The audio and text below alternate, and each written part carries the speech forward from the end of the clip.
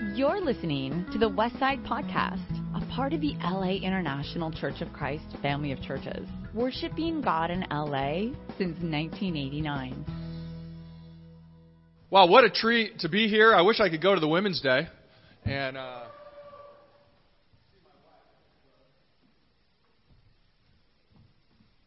but maybe another time. You never know. What a treat to come back and see so many friends. Again, I'm just so eternally grateful for half of the old UCLA women now that took care of our girls who are, getting ready to go to college. So we're so grateful when we come back and we think about our story of finding each other and starting our family and being a part of this incredible group at UCLA, and being here in Los Angeles is just so special. So we're really excited about our opportunity to come up here. We've been through a lot the last 100 years or so, and I think we've got a lot to share and a lot to offer, but we really hope to just be part of a great family and a great team and bring whatever experiences and talents and or gifts that God's given us and use it here for you guys and to help build the ministry and help build our families. Amen.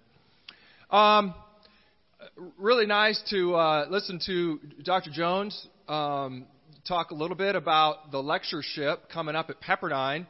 I have borrowed N.T. Wright's, this is a book that N.T. Wright wrote, The God Who Became King. And I borrowed that for today's thoughts. He's written extensively and is really quite the biblical scholar. Really encourage you to find his books and or videos. He's just a real revelation as far as how he understands the Word and what it means for our lives. I do really like Randy Harris as well. I'm not sure. The title for the lectureship this year is Cruciformed. And the first time I heard that, Randy did a series called Cruciformity, I believe, on Revelation, and I thought that, too, was just absolutely excellent. So, Cruciformity, Cruciformed, just talking about how the cross really shapes our life, what that looks like, and what it means. I still think is so important and so relevant for wherever you are, wherever we are in our lives today. Okay, so where am I going? I'm not sure. I don't remember. Oh, yeah. Ken sent me a message that says, we're talking about elections. It's election season. And everybody's going to try and sell you on something, okay? So this is selling season. And if you'll remember, right, we've been through a number of presidents. And usually there's sort of a theme that goes along with their vision for America, right? So Reagan had a city on a hill. Right? None of the students, of course, remember that. A lot of our middle-aged people don't even remember that. But city on a hill, that was Reagan's thing. And Clinton talked about a new covenant, wanted to have a new covenant with America. Right? We're going to be a lot more transparent and work better with the people. I don't know how that really went, but that was his theme. That was a good theme. Bush came along later. A few more of us would remember 1,000 points of light, and that was one of his ideas, 1,000 points of light, kind of capture the imagination, all these different points of light in America, bringing them together, 1,000 points of light. And it made me think a little bit about this other little story that came out. It was a small story, but I thought this was really interesting last week. This is the shield for the Harvard Law School. And this shield is the family shield or the family crest from a large donor that helped start the law school in the 1910s, 1920s, 1930s, something like that. Well, you do a little research on the family. The family is a racist family that owned a number of slaves, and actually the shield, instead of the sheaths, it's African American men and women holding these sheaths. It looks horrible. It looks absolutely horrible. So the students have come out and said, this is ridiculous that this is our shield. This is what we represent. This is the Harvard Law School. This is what we're telling the world, that this is what we're about. And so obviously the president and the administrators got together. What are we going to do about this? Little late in the game for us to pick up on this. A little slow. but they made this statement: we cannot choose our history, but we can choose that for which we stand. We cannot choose our history, but we can choose that for which we stand. And I do think there is some real wisdom in that. My uncle says this every time I see him over at the holidays. Hey, great to see you. It's too bad we can't choose our family.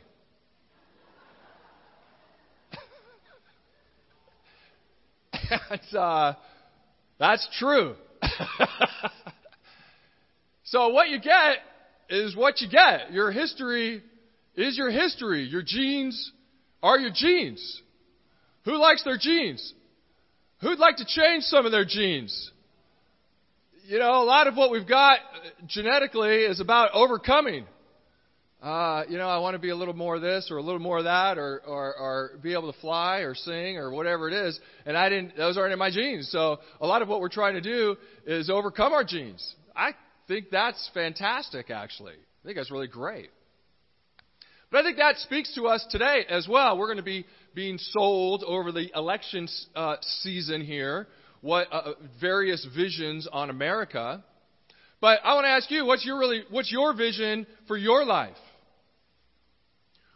Where do you see yourself going in the next 2, 3, 5, 10, 15 years? We can't choose our history. We are what we are. We're here. Some of us are excited about that, and others, we're sort of on autopilot. And we didn't really choose to be here. I don't know how I got here. I just got here. But we can choose today that for which we stand. That for which we stand. We've got to talk a lot about that. What is it that we stand for? Well, when we talk about Jesus, we try and think and imagine again, what did he stand for? And one of the things that Wright does in his book is he talks about these 4 different, almost as if they're speakers, and they're creating sort of a stereo sound. Obviously, Jesus' mission on earth, there's a lot of layers there. He's not just doing one thing. He's doing many different things. But one of the things that he is doing is he is the climax to Israel's history. Right? So this big story that starts in Genesis, and we meander along a little bit. We get to Abraham, 7 promises, outline of the Bible, Exodus, we got to make a people, Joshua and Judges, we got to find some land, 1st, 2nd Samuel, 1st, 2nd Kings, and we got to have kings, and we got to be out there in the world, and then we crash and we lose the temple. I mean, this is a big history. This is a really big story. And Jesus doesn't just sort of parachute in sort of mid-story, or he's the culmination of the story. I think that's really important, that as we're aging, becoming more mature as a church, as Christians, we get a better, healthier perspective of even these big stories, these big narratives in the Bible. What is the story of the Bible? If you're trying to nail down a narrative from Genesis to Revelation, what's the story of the Bible? Is there a story that unites all of these 66 books and all of this time? I believe there is. I believe there is. And part of what's going on with Jesus here, again, is part of this big story. And so Wright's trying to point that out. Why is that important for you and I, thousands of years later? That is really important, because you and I are dealing with bosses. And you and I are dealing with neighbors. And you and I are dealing with traffic. And you and I are dealing with hunger and frustration and difficult husbands or wives or kids or parents. And we are in the middle of our story. And we've got to make really important decisions in the middle of our story. But our story is framed in a bigger story. Remember how the Bible starts. What's at the very beginning? What's at the very beginning? Darkness. Darkness. And the first thing God does is introduce light. And so we all have some darkness in our stories and some darkness in our life. And it creates a lot of tension, creates a lot of pressure, leads us to sin, leads us to despair, leads us to these places that are hard for us to get out of at times. What's the story? What's the big story? Oh, we worship a God who speaks light into darkness. That's what we're about. That's what we got to connect to. And in the midst of our issues, in the midst of our lives, easy to get overwhelmed. Or easy to sort of go on autopilot. I don't really know where I'm going. I'm just part of the crowd. And, that makes me a little less of a target. That's not good living, guys. Right? That's not good living. So that's his first point. This story of Jesus being the climax of Israel's story.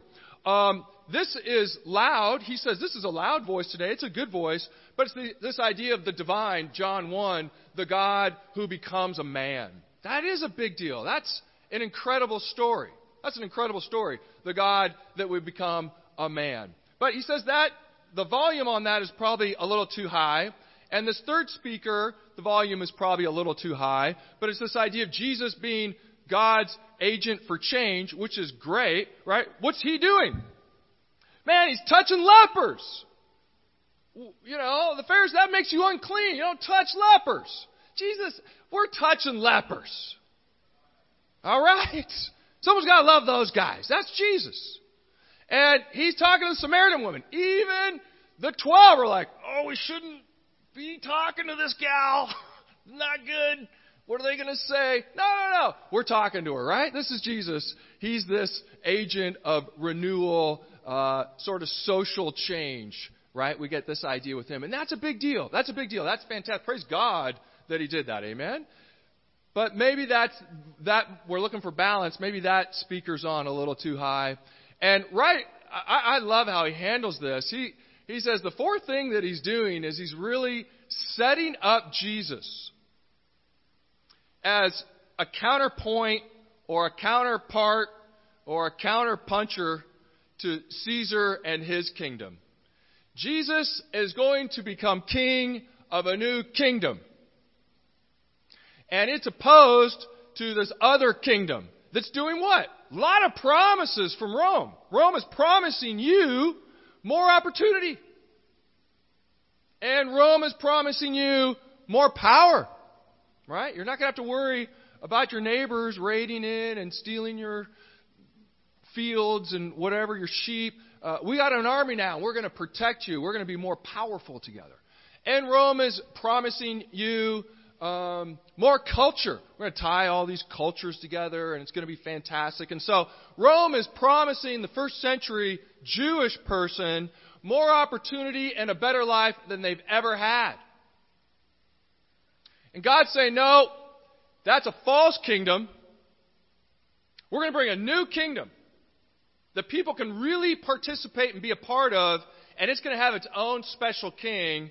And so right from the very beginning with the census and all the different things that are happening there with some of the politics of the story, Jesus is being set up as a king versus Caesar and the church versus Rome in the world. And don't lose sight of that. That's so important in understanding the Gospels and also even what Paul is going on to in a lot of his ministry. That's a really, really big deal. So that's what he's about. And it's a different world. He's saying, we're going to do things different. We're in an alternative world. In today's alternative world, we understand this, younger people. Young people today, a lot of people today, are all looking for alternative worlds. Alternative worlds are not a new thing. What's the average teenager? What's the average teenage boy? How many hours does the average teenage boy play video games? That's a big number. We need some serious calculus to figure some of that stuff out. And most people understand sort of the addictive nature also of social media. Well, you start getting on those things. I was seeing a young person the other day. God, I don't know. I just lost motivation. What's going on in your days? I get up. I don't know when I get up. And I just go on Instagram. And I just keep going. And I missed my first class. And I missed my second class. And I missed lunch. And I forgot to shower. And now the day's mostly over. And I feel terrible. But I can't stop. I've done that over and over and over and over again. So this is somebody that could flunk out of school because they can't stop doing this. All right? So what is it, though? It's an alternative world. And cognitively, we know that's not a real world. Right? Everybody's got a little picture, and you smile, and thumbs up, and you look at that. You know, it's designed to make you feel absolutely miserable about yourself. That's the point of the picture. And it's really effective. If you do that all day, you're really going to be in the dumps. So we see a lot of this going on, this alternative world stuff. And a lot of our young people and some of our old people, they're very much into it too. I had a 42-year-old couple, 42-year-old man. Wife gave him an ultimatum last year. Listen, I'm tired of this. You spend more time in World of Warcraft than you do with me and the kids. 42-year-old man. It's going to be me or World of Warcraft. That was a tense moment in our session because he seriously hesitated. He sort of rocked a little bit. I'm in this clan, and there's a guy from Russia and a guy from Australia, and they're really good. And she stood up. It was that moment. I was like, bro, change course. Oh, yeah, no, I'm sorry. Yeah, no, I'm sorry. Yeah, no, good. Okay, you and the kids, right? Alternative worlds, they're hard to get out of.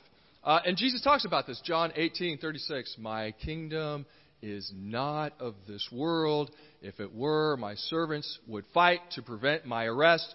But now my kingdom is from another place. And so we understand alternative worlds. There is an alternative world that we are supposed to be in, but it's not of video games and social media so much. What are the rules in this world? Well, we know a lot of them. We don't have time to go through them. We'll just get a couple of our favorite highlights. Hey, blessed are the poor in spirit. Theirs is this kingdom of heaven. This kingdom, this world is for the poor in spirit. This world is for the broken. This world is for the needy. This world doesn't discriminate. In this world, you don't have to show up with a good-looking resume. In this world, you don't have to show up with various degrees. In this world, you don't have to show up with money. You just bring what you are, being poor in spirit and broken, is what this world is all about. What is this world about? Hey, I say, do not resist an evil person. Whoever slaps you on your right cheek, turn the other to him as also. Have you ever been slapped before? Or punched? Or pushed? Or knocked down? We've all experienced that. And there's a deep, primal thing that happens to you to get up and start throwing blows, right? And a really amazing thing happens in the brain that shortcuts cognitive thinking. It's the fight-flight thing. You go right into fight-flight. It's hard to control fight-flight. You get really angry. You get all that adrenaline. You get everything going. And Jesus is saying, hey, in the new world, in my world, you just offer them the other cheek. We don't really value that. There's a way to overcome that. You can overcome all this deep instinctual stuff inside of you. It's a spiritual kingdom that doesn't function the way things do down here in this dog-eat-dog, survival of the fittest world. It's a very different kind of world. What do we do in our world? We love our enemies. We love them. We love the neighbors. It's not an easy thing to do. We love the Trojans. Yeah, see? Yeah. Yeah, get on the cross. You can love anybody. We love the Trojans. Yeah. It's another point. You love your enemies. You pray for them. You pray for them. You pray for everyone. You pray for everybody. What else do? We do unto others what you would have them do to you. This sums up the law and the prophets. Guys, right? We all know this. This is just the basic stuff from Sermon on the Mount, but it's still the most profound and transformative kind of rules for mind, body, spirit, community, and everything else we're trying to do in our lives right now. If I can get husbands and wives to do this, Oh, it just totally changes households. Totally changes households. Got a lot of husbands, wives, they start fighting. They want to be right a lot more than they want to love their enemy. They want to make their point and be heard a lot more than they do want to give in and offer another cheek. No, that's really different. It's really different. So let's take a quick look at Luke 13. Luke 13, verse 10. I really enjoy this story. Luke 13:10, story about Jesus going to church. Amen? Jesus goes to church, called synagogue, in Luke 13.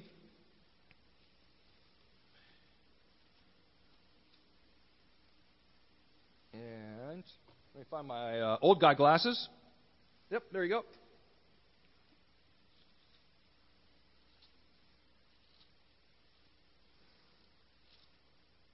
And let me start here in verse 10. On a Sabbath, Jesus was teaching in one of the synagogues. And a woman was there who had been crippled by a spirit for 18 years. She was bent over and could not straighten up at all. When Jesus saw her, he called her forward and he said to her, "Woman, you are set free from your infirmary." Then he put his hands on her. And immediately she straightened up and praised God. Indignant because Jesus had healed on the Sabbath, the synagogue ruler said to the people, "Hey, there's 6 days for work. Come out and be healed on those days, not on the Sabbath." The Lord answered him, "You hypocrites. Doesn't each of you on the Sabbath untie his ox or donkey from the stall and lead it out to give it water? Then should not this woman, a daughter of Abraham, whom Satan has kept bound for 18 long years, be set free on the Sabbath day from what bound her?" When he said this, all his opponents were humiliated, but the people were delighted with all the wonderful things he was doing. 18 years. 18 years is a long time to suffer. And there's so many blanks you'd like to fill in here. 18 years? Has she been coming to this synagogue for 18 years? And if she's crippled, can she get in? Do people take care of her? Where's her family? Where's her family? She very much feels like an outcast here, doesn't she? She's bent. She's broken. Doesn't look like there's a husband. Doesn't look like there's children. Very much alone. But she's supposed to be in this community that is loving and taking care of her and family. And we've got people in the church today. We've got some people in the church here this morning that are broken and bent over.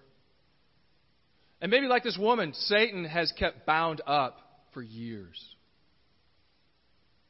And because, for whatever reason, we're too much on autopilot or whatever, some of our people we become blind to.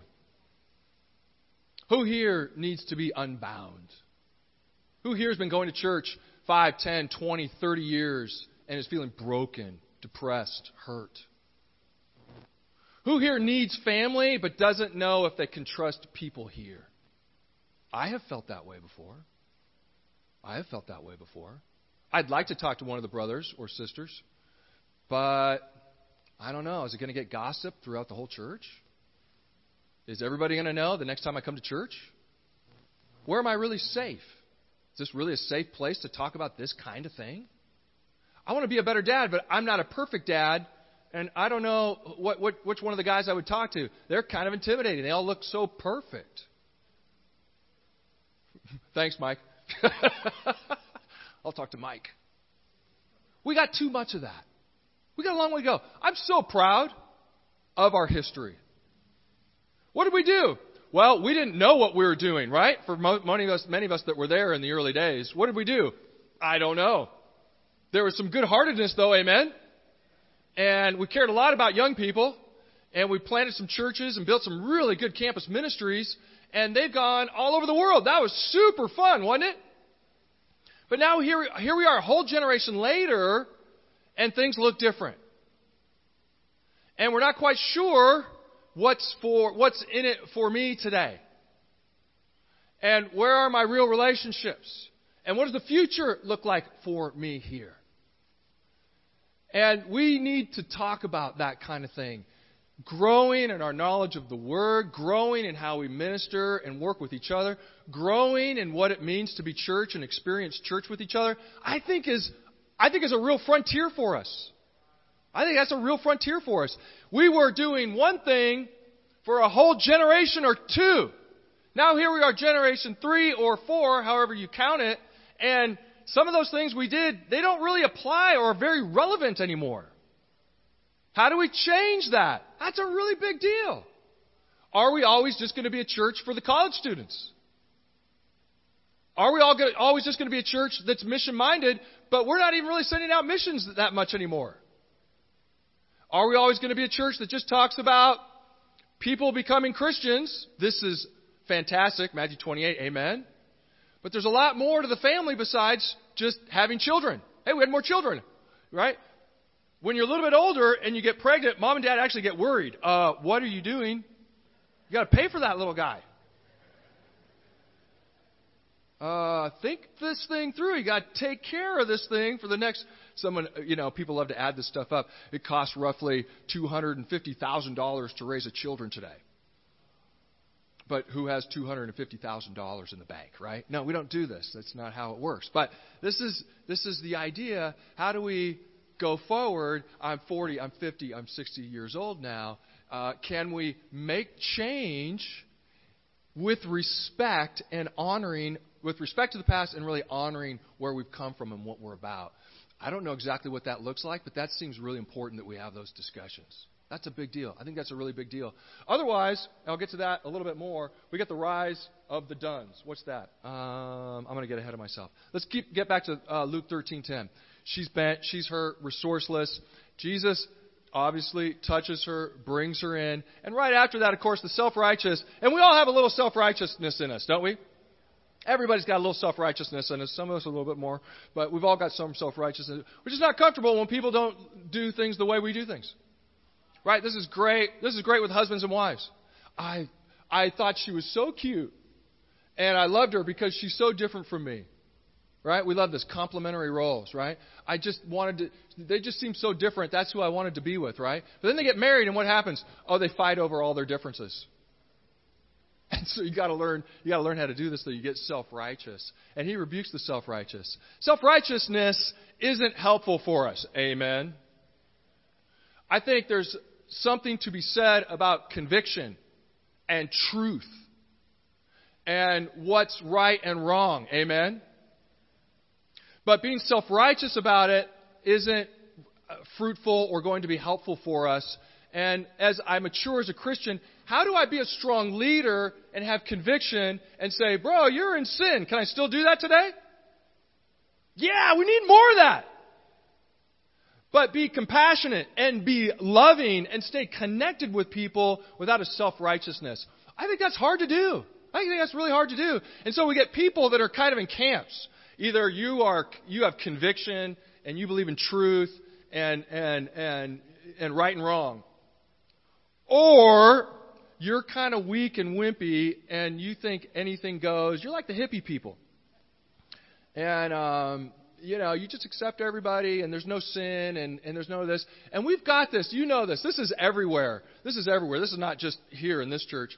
And this difficulty of, is there a middle place? Or how do we keep these things connected? 1 Corinthians 12, parts of the body. Doesn't somehow this all work together? I think this all works together. We need compassion. We need conviction. It all works together. We just got to figure out how to do a little bit more of that. Not just us. Everybody needs some of this. A little bit of a frontier, I think, for us. Okay, some of the challenges for us. What do we need? Wright says, just a little thought. We're not saved from the world. Jesus doesn't save us from the world. Jesus is saving us to be in the world. This is really important. Not just being saved out of the world. Because what happens if that's our mindset? If that's our mindset, then there's no big point of being in the world anymore. I'm just waiting to go to heaven And some of the Christians do this. I think I did a little bit of this as a young Christian. And I just go into Ecclesiastes mode. Everything's meaningless. What's the point? Why go to math class today when I can have a fruit juice and a bagel? Because it's meaningless. I'm going to go to heaven whether I get an A or a D. Isn't that nice? Isn't that nice? None of my professors like this idea. None of them. But I thought it was a great idea. Not saved. We're saved to be in the world. We're actually saved to be in the world. Bob Goff, very popular writer right now, wrote a book number 5-ish years ago, Love Does. And he's a lawyer. He's really inspiring to me. He's a lawyer, and as a Christian, became sort of bored with his life. Everybody experienced that? And he wrote a book called Love Does. He really got into sort of what this crisis in Africa, in Uganda, I believe. And he wanted to go over there as a lawyer, because that's his gift, that's what he does, and legally try and create some refuge for folks, and then even try and get some folks out of Uganda if they needed to get out of there, or Rwanda, some of these places. It all starts overlapping. And this becomes, again, just transformative for him, because he takes his faith, and he takes this thing that he does, law, and he puts them together, and it totally opens up new doors for him in his life. And now when he's here, he's still practicing as a lawyer. He rents out space in Disneyland on, what's the pirate island? When you go over there, Tom Sawyer Land? What is that? He's got an office over there. Sees people over there. That's a cool place to have an office, right? This is great. What gifts and experiences has God given you? That's really important. Sometimes we think, well, my gifts and experiences, they're not that meaningful. They're super meaningful. What pain do you have? Everybody has some pain. And I don't want to think about it. It's really meaningful. God redeems pain. And how does He take experience? How does He take pain? How does He shape this? He's going to do this to open up doors for you. I was really blown away. You know, we came up last year because we felt like God was moving. We really loved the Chows. We really have getting to know the Shumps and some of the leadership group here. And we've got all these old friends and experiences in West LA. Is this a great place or what? I think it's an incredible place. But you're in the middle of your life. Does that make sense for us to move back to LA? I don't know if that makes sense. A lot of our family are saying, oh yeah, no, I'll just tell you that doesn't make sense. And there's a lot of moving pieces. But around Christmas, a spot opened up at Pepperdine in the counseling center. And I've got a practice in San Diego, but I applied. It felt like one of those things. What is this? What is this about? And they don't respond. And I called, and they didn't respond. And I called, and they didn't respond. And I thought, well, that's pretty obvious. What's going on there? Nothing, just crickets. And 3 weeks ago, out of the blue, they go, oh, so sorry. We just came across your application. Are you still interested in the job? I go, oh, yeah, funny. I'm going to be up there next week interviewing for a ministry position. Oh, wow, that's cool. Well, can you do a day for us until the end of the semester? I said, that sounds great. Could you start next week? I thought, well, you know, the answer is always yes when you're in interview mode. Yes. Yes. I can come up there right now, probably, if you need me to. And it just reminded me, when I moved up here again 100 years ago and we started the church, you guys remember last time I was here, I was praying for the gangsters. Colors, right? Gangsters. We've got to get some gangsters in the church. I don't know how we're going to reach out to the gangsters. And God plopped me right into Verbum Dei down in Watts to teach biology and chemistry, which ended up being such a great experience. And then I'm trying to come back. Now, Pepperdine, it doesn't look like Watts. It's really different. That Malibu and Compton, you would notice. But again, it just felt like, wow, look at how God opens up these doors. You take your faith and you take some experiences and things that you have, and He starts doing incredible things. I want to ask you to really think about your life opening up doors. There's still so many doors for us to open up here. Our middle group, and that's a challenge for our younger people. We aren't planting churches like we were 20 or 30 years ago. And if you were a student at Pepperdine or SMC or UCLA, we were actively trying to get as many young people as we could to do that. And frankly, in the church, that kind of became the coolest thing to do. We all wanted to do that. And if you didn't do that and just got a job, that felt like a bummer. Like, I'm just going to get a job. That kind of thing. I'm just going to get married and have a job. I'm not a special one going on a mission team. And that's changed. That's changed. We're asking you again to really tap into what your gifts are and what your talents are and have a really incredible God experience as a young person. And it's not like there's no more opportunities in the Philippines or these places. Well, there's a lot of opportunity everywhere. But be humble and try and really listen. Where is God leading you? Open up as many doors as you can. Create as much opportunity as you can. You just don't know what God's going to do with your life. Because we believe in a sovereign God. God cares about people and needs. He's going to get people where He needs them to meet those needs. Amen? And it really does something important for the Christian. We went on a really special trip a year and a half ago to the Philippines. And Typhoon Yolanda had gone through there and just wiped out Tacloban. And so we go over there and we're going to help rebuild a school and we're going to teach some classes and do some Bible. And we took all these boxes to give to kids. It was around Christmas time so they could have some presents over Christmas. And one of the young women that came with us really is having a hard time emotionally. Has been diagnosed as bipolar. And she had been over there for 6 months previous to us arriving. And we're all praying for her and talking a lot to her. Is this a good idea for somebody with serious bipolar disorder to be in a third world country? Some of you have done this. I mean, it's sort of nonstop all day. And it was absolutely transformative for her. And I'm not prescribing this. It's just her experience. She got involved with those people. She's working with all of those kids. It helps you, obviously, with your sleep patterns. You're really tired at the end of the day. Super connected to all the other workers, to all the other places. Just an absolute joy. The most joy she'd ever experienced in her life. And sadly, she came home and couldn't survive for 6 months back in America. Stress of family, stress of life, stress of Rome, being back in Rome. Being back in Rome, frankly, it's just too much for her and was hospitalized. And we're not sure what to do with this. You just be humble. I don't know. Is the answer for her to live in the Philippines the rest of her life? I don't know, maybe. But there is something she can do with her spirituality that really helps her and helps a great need out in the world. That's the kind of thing we're all looking for.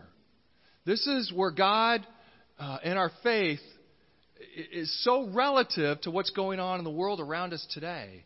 And I want you to just think about that story and that idea because I think we all have some of that. Now, we got some people, I don't even know where this is. Singles, you've been in the church 5, 10, 15-ish years. You're in the middle of your life. Just make a mark.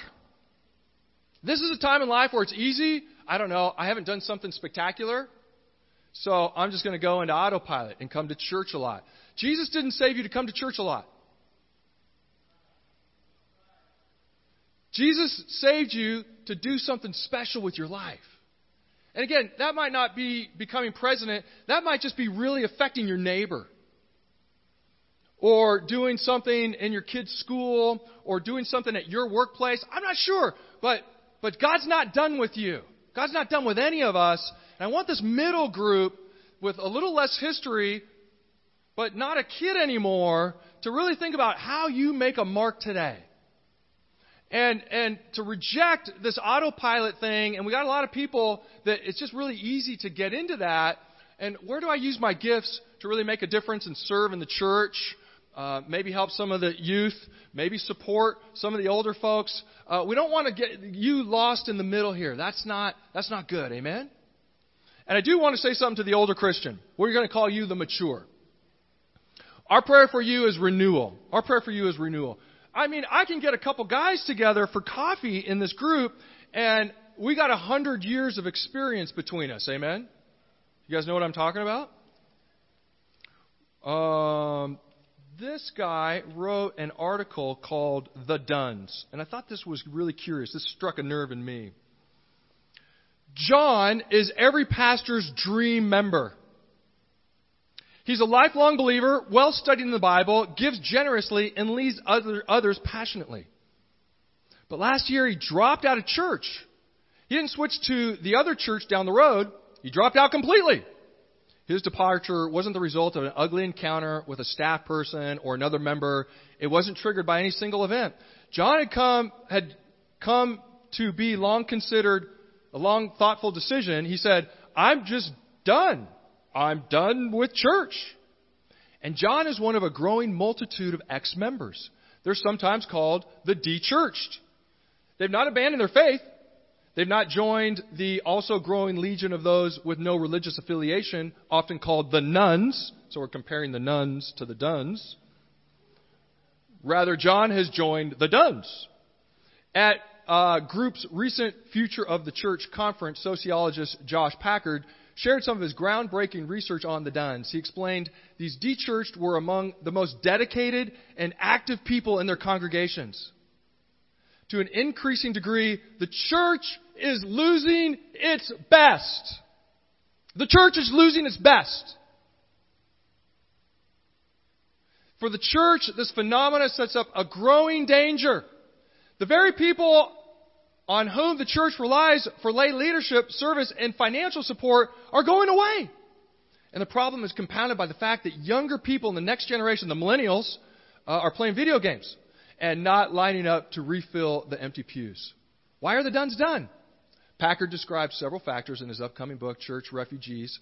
Among reasons, after sitting through countless sermons and Bible studies, they feel they've heard it all. In one of Packard's interviewees said, I'm tired of being lectured to. I'm just done with having some guy telling me what to do. The duns are fatigued with the Sunday routine of, I love this, the Sunday routine of plop, pray, and pay. So that is the message that we've given a lot of our older Christians. Look, the church, we're going to fall all over ourselves to take care of the youth. And you guys don't make trouble. Plop, pray, and pay, okay? And then we'll all be happy. Well, that's not a good role. That's not a good role for anybody. We don't want our young people to think that that's a good role. That's not a good role. There's so much more for our young men and women of 30, 40 years of experience to do with their lives and in our church. And we don't want to send you the message that you're irrelevant here or some kind of problem. We want to send you a really strong message. We need you. We need you. I'll say something a little pointed about this. But we don't need the older Christian whispering in the parking lot. Do you know what I mean? We see this a lot. As a minister, that always makes me nervous. Oh no, there they are. They're whispering in the parking lot. They're not talking about the game. And they looked over at me and turned away. Oh yeah. They didn't like the sermon. Or whatever. I know. I've been in the group. We had a group of ex-ministers in San Diego for a while, right after X-Men came out, and we called ourselves the X-Men. And it didn't go over well. But it's hard because, well, it's just hard. And we need you to think about how God renews all things. And about how God uses everybody. And about how God has got you here 30, 40 years, not so that you could plot, pray, and pay. God's got you here because we really need you. You've got some experience. You've got some hurts. You've got some gifts. And again, if there's any one thing that we all got to take from today, we're going to go forward with a great God, amen? We're not joining Rome. Rome and Caesar there's no hope for us with Rome and Caesar, amen? But we can also bite and devour each other, and that's no good. He didn't bring us here. Long Church of Christ history, right? Amen? Church of Christ has not been great at resolving conflict. If you've paid attention, usually conflict in Church of Christ, there's a talk, there's a meeting, divorce. So we solve most of our problems with divorce, historically speaking. I'm kind of butchering that, but we don't want to do that. We don't go forward with half of the group. That's not a real victory. We got big Christmas dinner with half of the kids. Oh, half the kids came for Christmas dinner. What? No, we want all the kids there.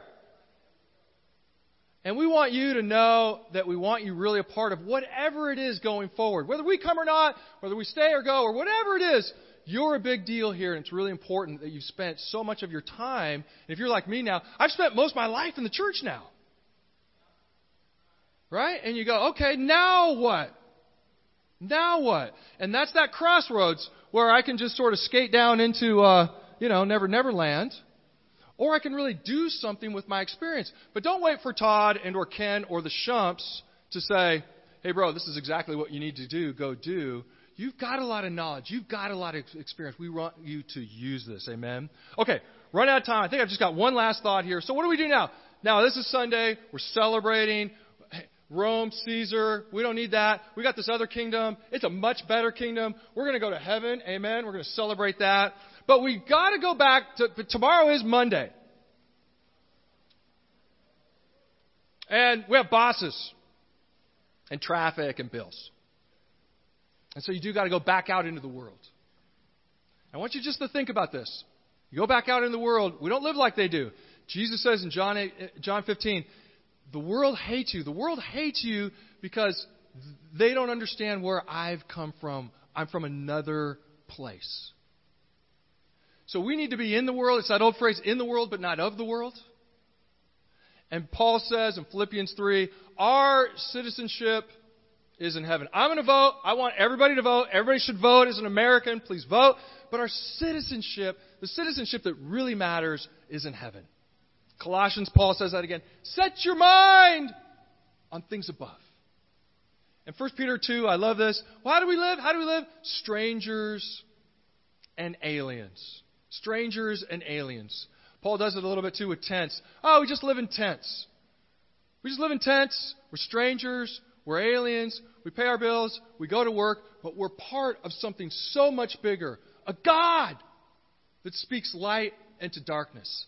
A God that promises one man that he's going to become a whole nation.